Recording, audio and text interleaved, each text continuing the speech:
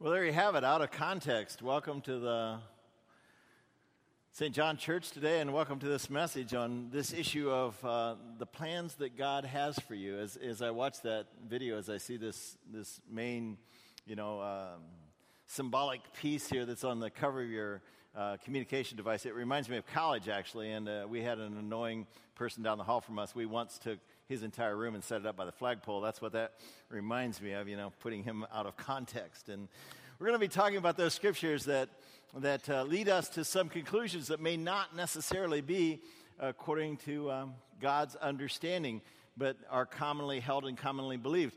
What does it mean in Jeremiah 29, verse 11? We're going to go there in a minute if you want to take out your smartphone or you want to take out your scripture. And we welcome you also who are watching online or who may be hearing this later in an archived message off of our website as we study this issue of what God means when he says, I have plans for you. Because I know this. I know that all Christians, even Christian leaders, and even Christian churches don't agree on everything, amen? I mean, that's pretty well understood. You may have disagreements even in your own family. And it's not even just on the fine points of the Scripture. It may be on major concepts that are taught in the Bible.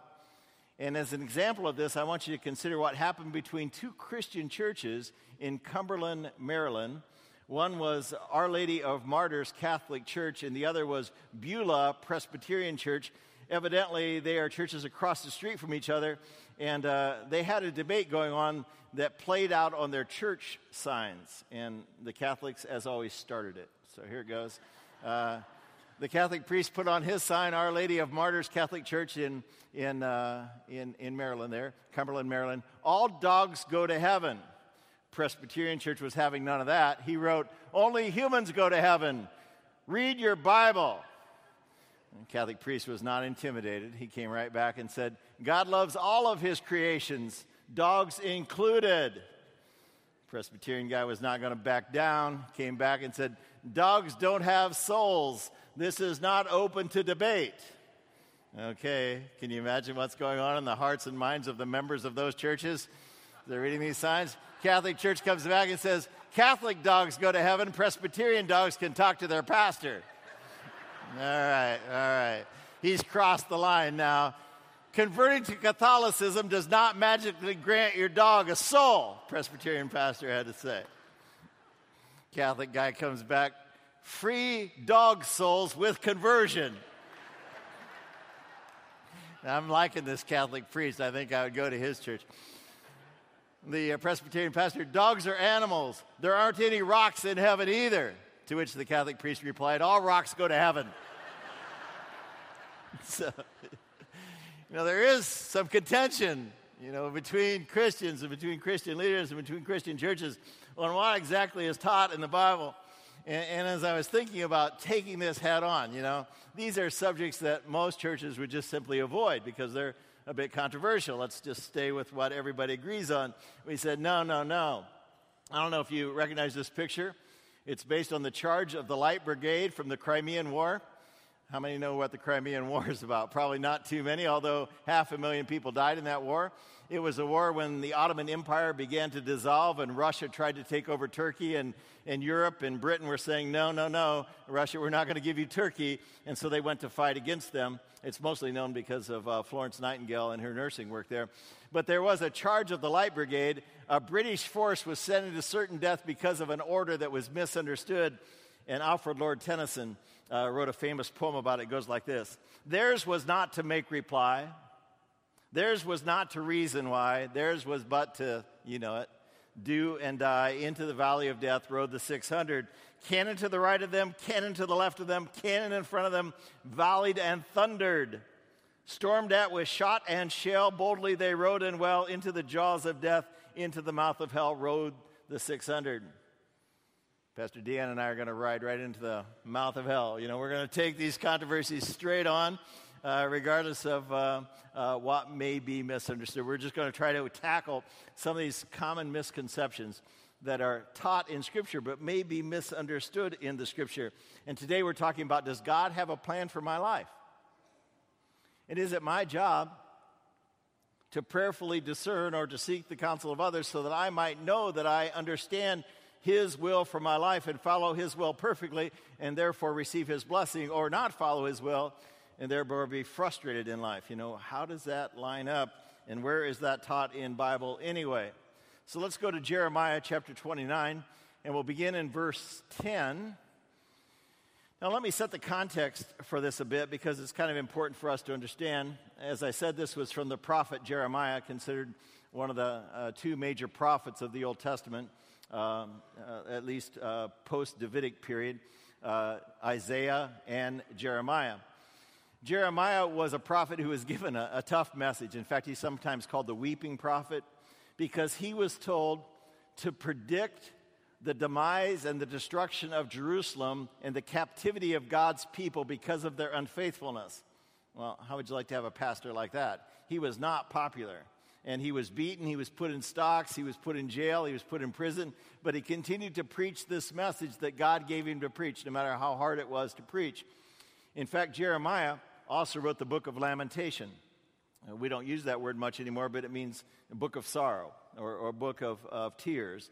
And he actually wrote the book of Lamentations as he watched this prophecy fulfilled that the city of Jerusalem would be destroyed. So he had an observation as he watched the city destroyed, as he watched the people carried into captivity.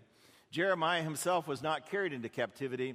The king of Babylon, who already ruled over the area, knew that Jeremiah was predicting their destruction, and so that king Nebuchadnezzar actually freed Jeremiah, and most believe that he fled to and died in Egypt.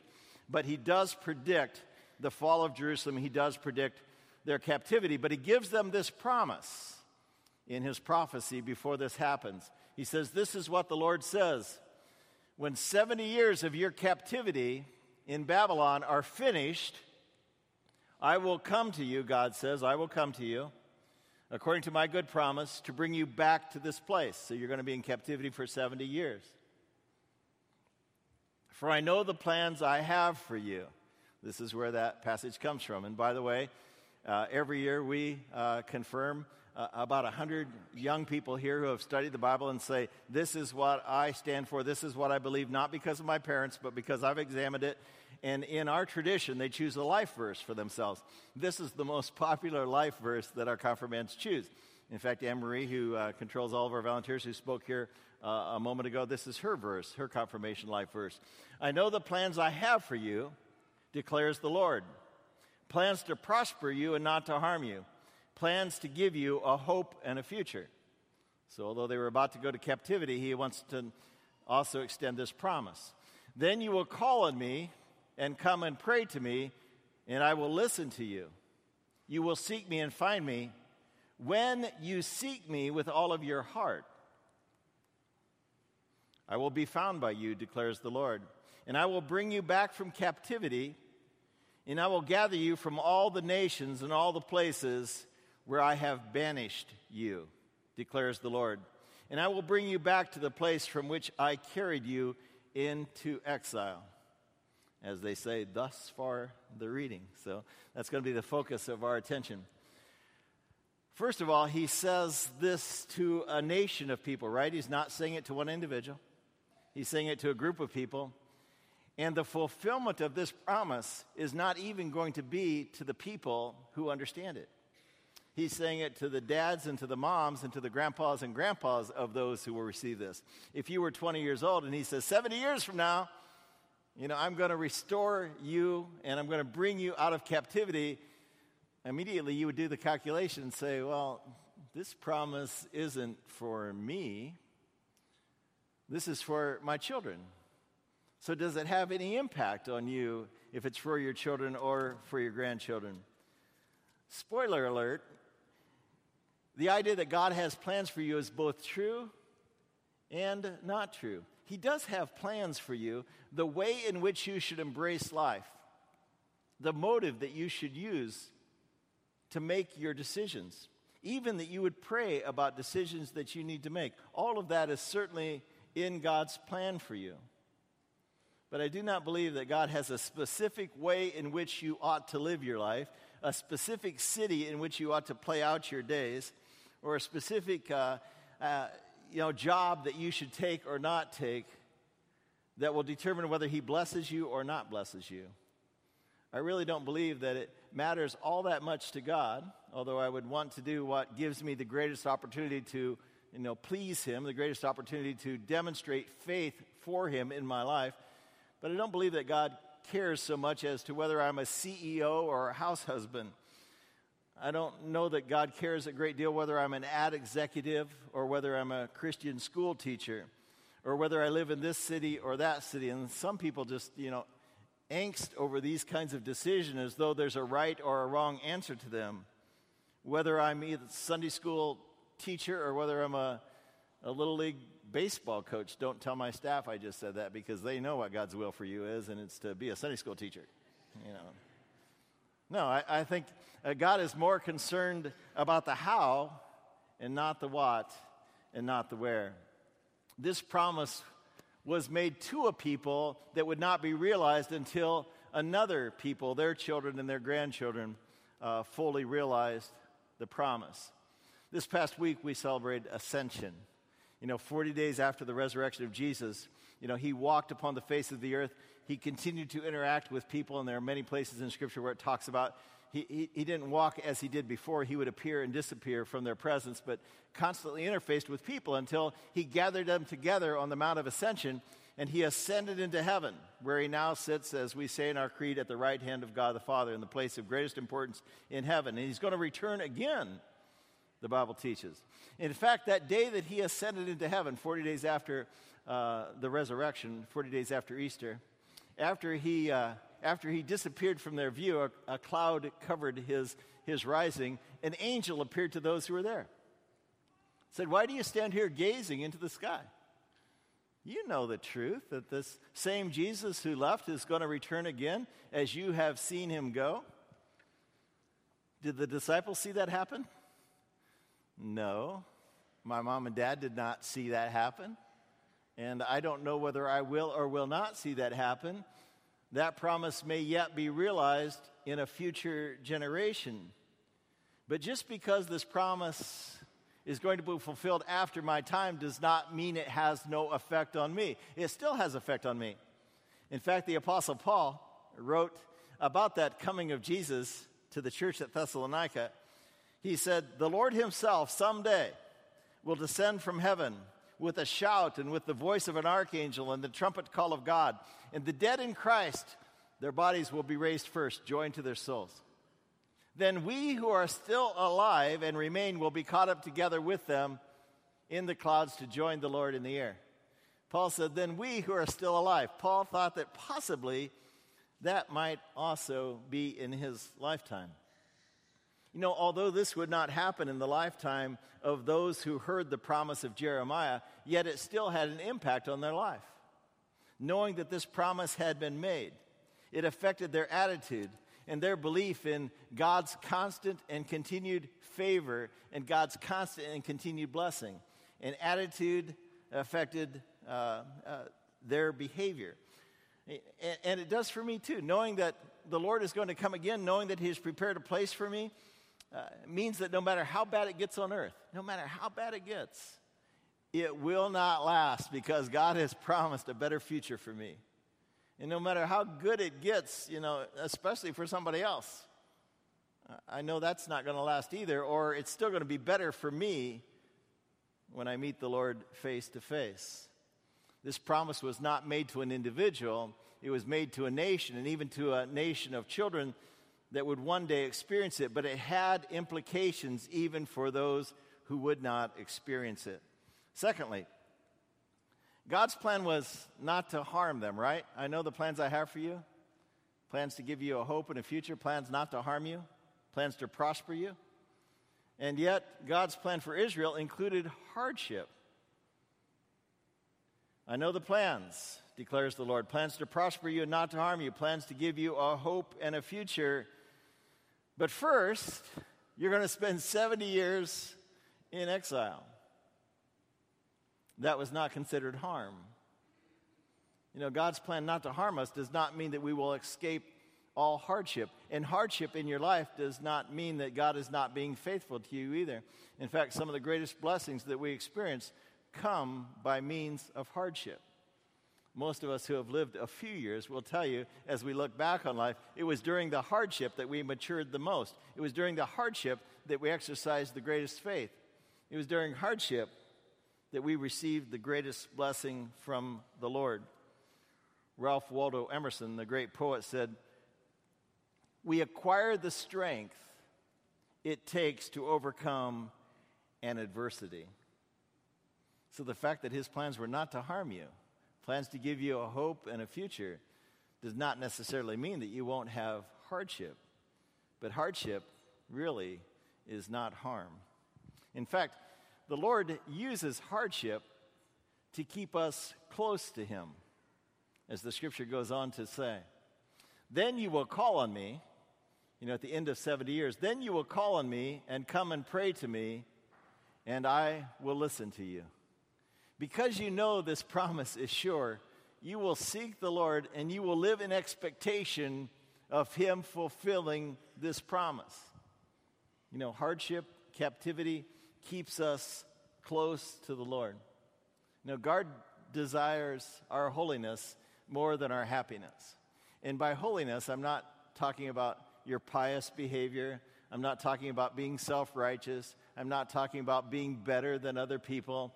I'm talking about the certainty and conviction that I have that all is going to be well, no matter what condition I find myself in. God is going to keep me next to him through my difficulty. Oliver Wendell Holmes, the Supreme Court Justice, said, "If I had a formula for bypassing trouble, I would not share it. Trouble creates a capacity to handle it. I don't embrace trouble. It's not that I'm eager for it. It's not that I love it. That's as bad as treating it as an enemy. But I do plan to meet it as a friend.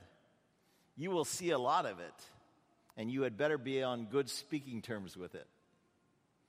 When trouble comes, when hardship comes, as they did experience hardship, certainly in their captivity, and there's a psalm in the Bible that says, in fact, Don McLean back in my day, back in the 70s, in his American Pie album, wrote a song about it called "By the Waters of Babylon," right out of the scripture. "We lay down and wept, we lay down and wept, we lay down and wept for thee, Zion." Beautiful, beautiful Old Testament Hebrew chant that he put to music.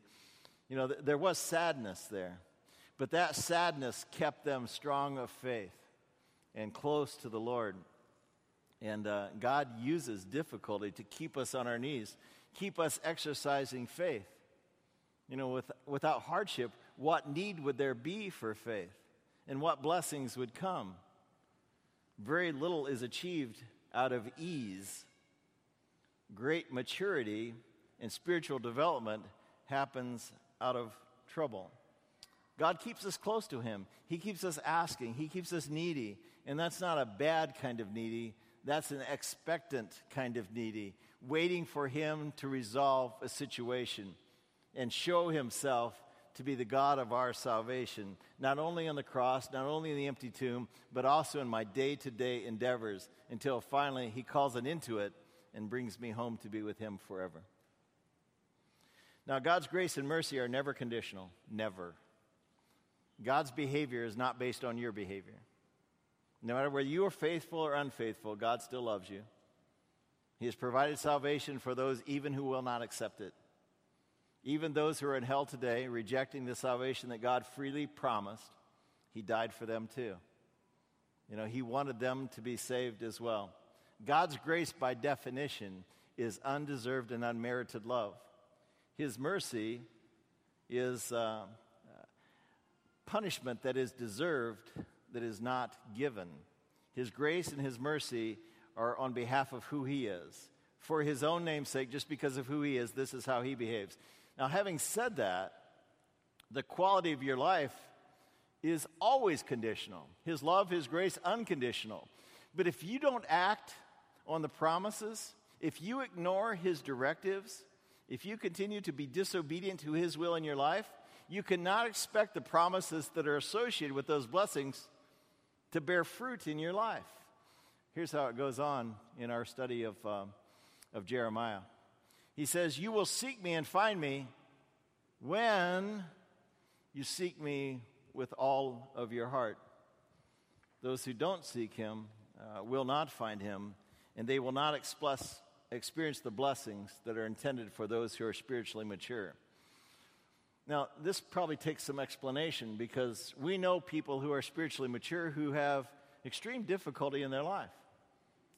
Some have serious illness.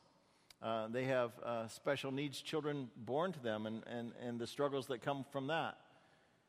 And yet we're talking here about a blessing that is incomprehensible, a blessing that is beyond our ability to explain, because there are people who have tremendous hardships who have a sense of peace and a security in life that those who have no difficulty do not experience. We've seen it especially recently in some stories of these soldiers who come back badly maimed from an IED explosion and now losing limb and nearly life and all the disabilities that are affected by that. They are inspirations to those of us who have not had that kind of struggle, and we say, what's different about them? The apostle described that in his letter to the church at Philippi when he said, let your enduring or your trusting spirit be evident to others. Well, if it's going to be evident, it has to be found in you when you seek him with all your heart, Jeremiah said. Don't be anxious. Don't worry about things that are outside of your control. But with your prayers and with your petitions, take these things to God with thanksgiving, with expectation that, he's going to deal with this situation. And then the peace of God that surpasses all understanding, will guard your hearts and minds in Christ Jesus. It passes understanding. People judge things superficially in the world, and they may have pity for you when you don't really need their pity, when you have the peace that surpasses understanding, and by virtue of passing understanding, it's hard for you to explain it to them, right? I had a class in the seminary where we studied the Athanasian Creed, or just the nature of the Trinity, and in the Athanasian Creed, the long creed, the longest of the three ecumenical creeds, it says, the Father is incomprehensible. The Holy Spirit is incomprehensible. The Son of God is incomprehensible. And then the prophet would say, so take out your books and let's study the nature of God. Didn't you just say it's incomprehensible? And I think that's true about peace here. It's unexplainable. I can't explain this peace because it looks like hardship to me. It looks like anything but peace. But it surpasses my ability to explain or your ability to understand, but it's just as real. God promises that kind of peace. When you seek him with all of your heart, he will be found, and then you will have what he has promised. Plans to prosper you and not to harm you. Plans to give you a hope and a certainty and a future. God's plans are thereby not personal. They're declared for an entire nation of people and even a generation to follow.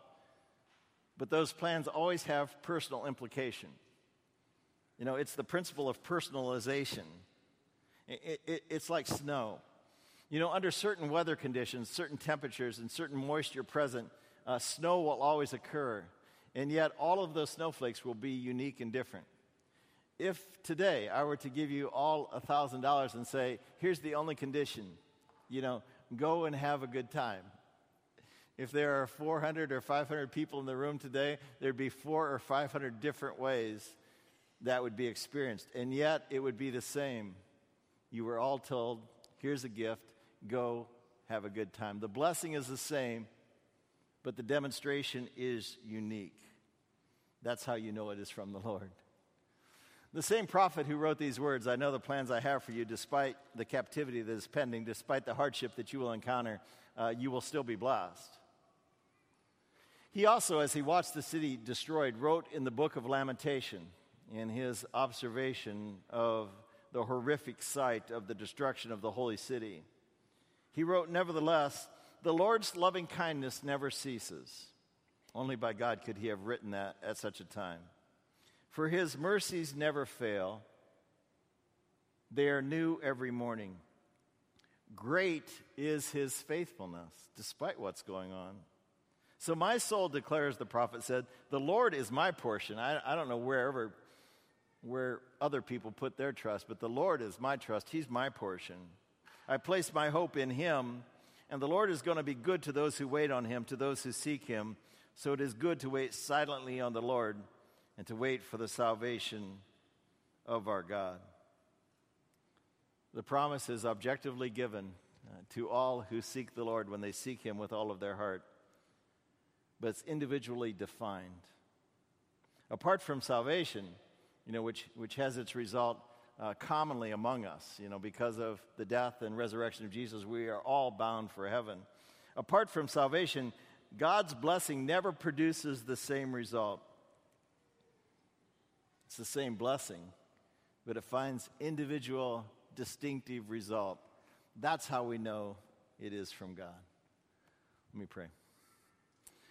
Lord, I thank you that you do have plans for Israel, and plans were to prosper them and not to harm them, and that later this was fulfilled. And in fact, they used this prophecy and the prophecy of Isaiah to show it to the king of Persia and said, it says in our ancient books that you're going to release us. And when he saw that and when he read it, he released them according to your promise. Your promises never fail. And so your promise, Lord, is not for a specific plan, not for a specific life outline that I am to seek and to follow. Your plan is for me to live my life trusting in you, realizing that has implication, and it will make a difference in my life, and it will produce its result, that I will be prospered, that I will have a hope, and I will have a future. Lord, keep me in this faith until life everlasting. I pray in Christ Jesus. Amen.